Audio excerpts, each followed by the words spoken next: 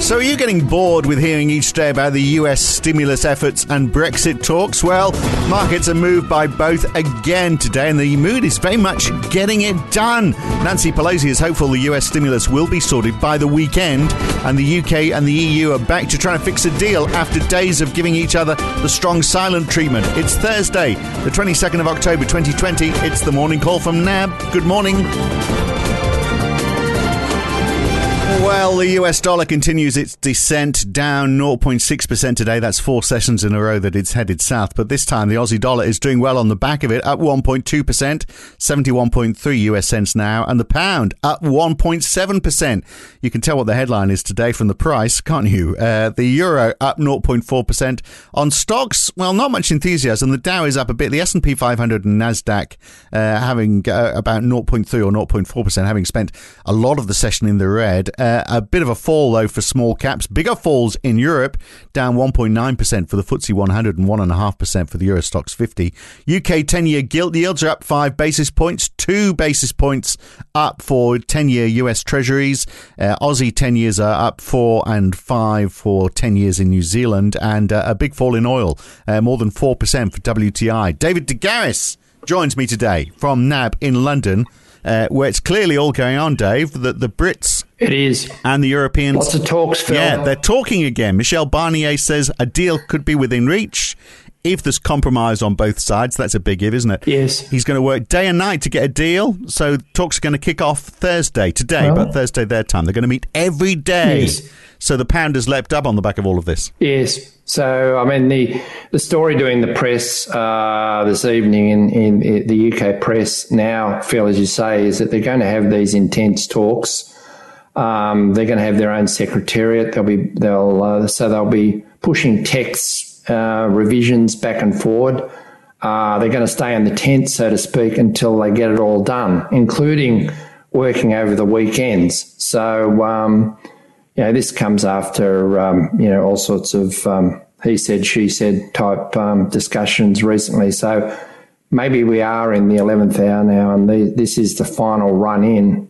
So once again, there's a bit of goodwill on both sides, likely. So, and I'm sure politically the Prime Minister here would love to get that deal done, be able to hold it up and see what I've done. So you need to win it, because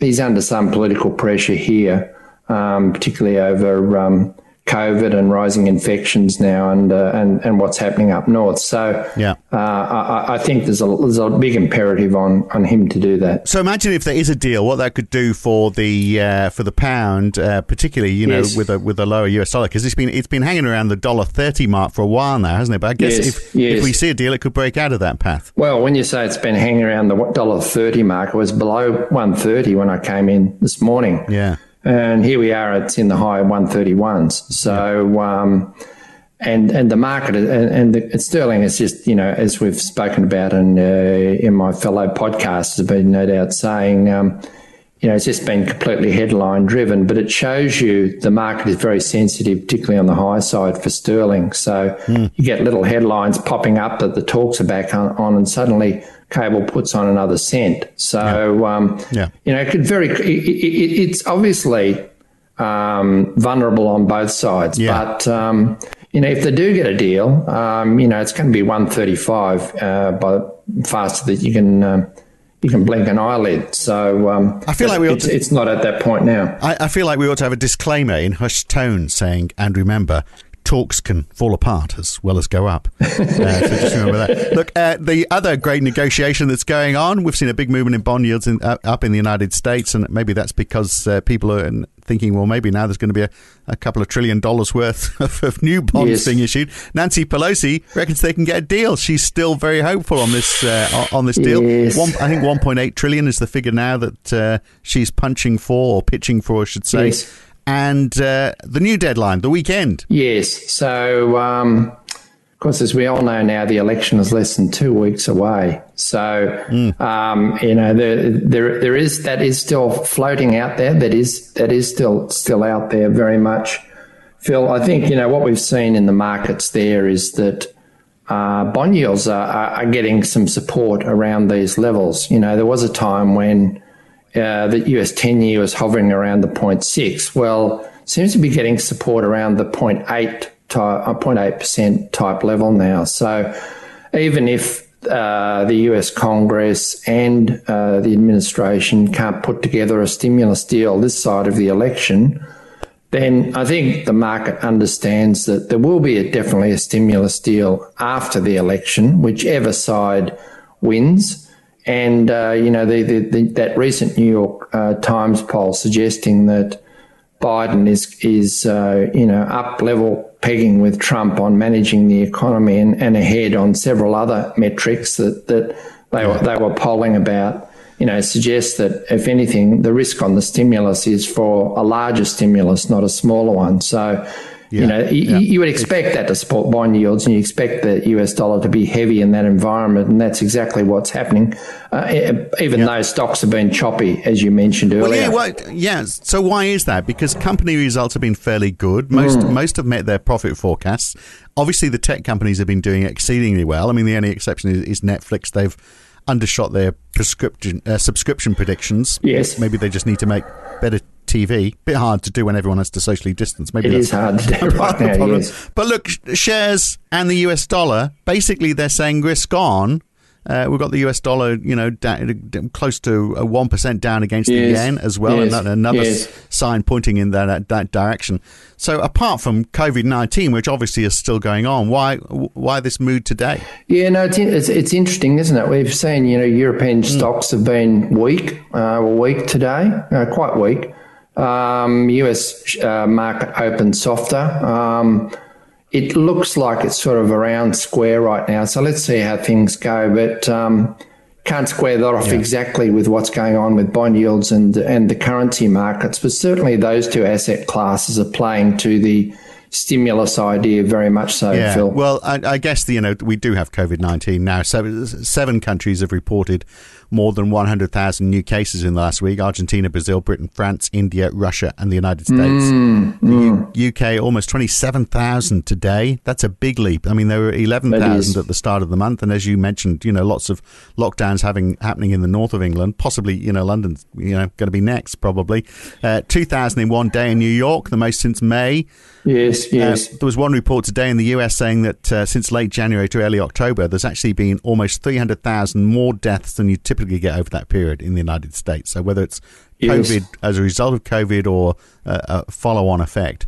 So all of that obviously is having an impact as well, because everyone's looking and saying, well, what happens next? Yes, well, I think there is a sense on hearing what's been happening on the local front here today. I think apparently the Prime Minister wanted to bring forward a 3-year spending plan, Phil, and it seems that idea has been shelved.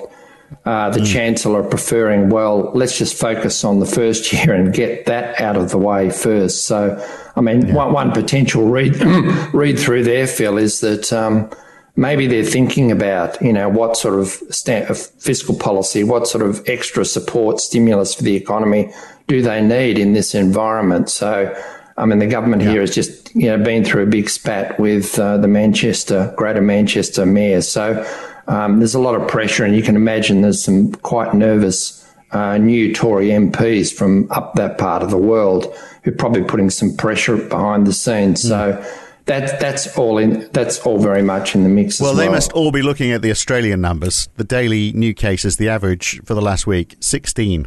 That's not a lot to worry about. I mean, so long as, the problem, of course, is you can't reopen the tourist industry because those numbers will suddenly shoot up. So, I mean, still some of the, maybe not the symptoms, but still the problems in Australia. No. And on that, retail sales, yes. Just before you get to retail sales, you can't open the international tourism industry, but you can allow the domestic tourist industry to reopen. Yeah. So that's where state borders come in, of course. Well, I mean, that'll go some way, won't it? Retail sales, though, yesterday for September, 1.5% fall month on month.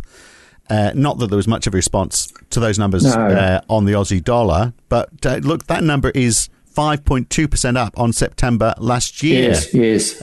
So I guess the Aussie is up because we've had the fall in the US dollar, and we've had no bad news to pull it down. Really. I think that these numbers are taking very much back seat now, Phil. So the Aussie is very sensitive to the general risk environment and all of that. Yeah. And of course, we'll be sensitive to what the Reserve Bank does, on Melbourne Cup Day. I think that'll be big. But the 1.5% fall, look, it came after a pretty large fall in August. But if you look at the minus 1.5, you think, well, that must be all Victoria, right? In fact, all of the states, bar Northern Territory, were down, which was a bit of a surprise. And the sort of sectors you'd expect would be stronger during, if it is sort of some sort of caution because of the pandemic and Victorian situation. Food retailing was down, household goods retailing was down. They're the sectors that have been booming, really.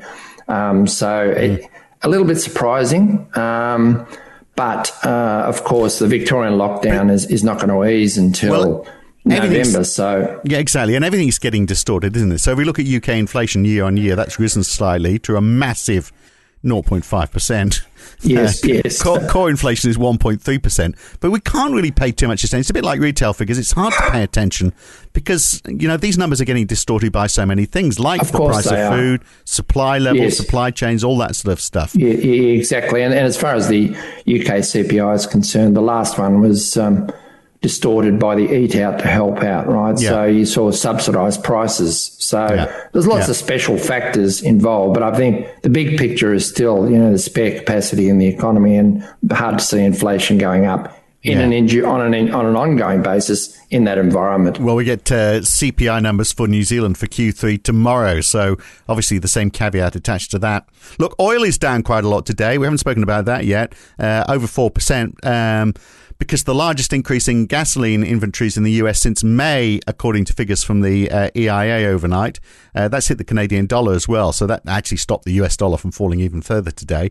So that is showing there are consumption concerns, obviously. Maybe it's interesting to stack that up, isn't it, against what we're seeing in the US bond market and what we're seeing as far as the US dollar is concerned. But if anything, it just might add a little bit more urgency if there is some sort of read through as far as US gasoline demand is concerned. I mean, these numbers it can be very whippy, stocks and off-takes and so forth, and schedules and all of those things. But nevertheless, it's been enough to put a bit of a dent in the oil price today. We won't know whether that really means, is that a bad reading for US gasoline demand, or is it just, special short-term influences? Well, it might have some influence on that deadline for the weekend, though, for getting the stimulus deal. And throw on top of that, US jobless claims tonight. I mean, that could add to the risk-on mood, but also, push the impetus to try and get something done. Absolutely. Because, of course, for the week, the 10th of October, those numbers shot up from 845,000 new claims to just shy of 900,000. Yes. Well, they've certainly stalled in recent weeks. So we know that, since the CARES Act, really, the big unemployment enhancement boost ended. So that's the concern as far as US job market is concerned. Yeah, well, they are probably the numbers to look out for, aren't they, tonight? And then otherwise, it's just how do those two sets of talks progress? The stimulus and Brexit both got just a few days to go, really. We'll leave it there for now, though. Great to talk. Catch you again soon. Thanks, Dave. Talk soon, Phil. Cheers. That's where we leave you for today. I'm Phil Dobbie for now. Back again tomorrow morning. I'll see you then.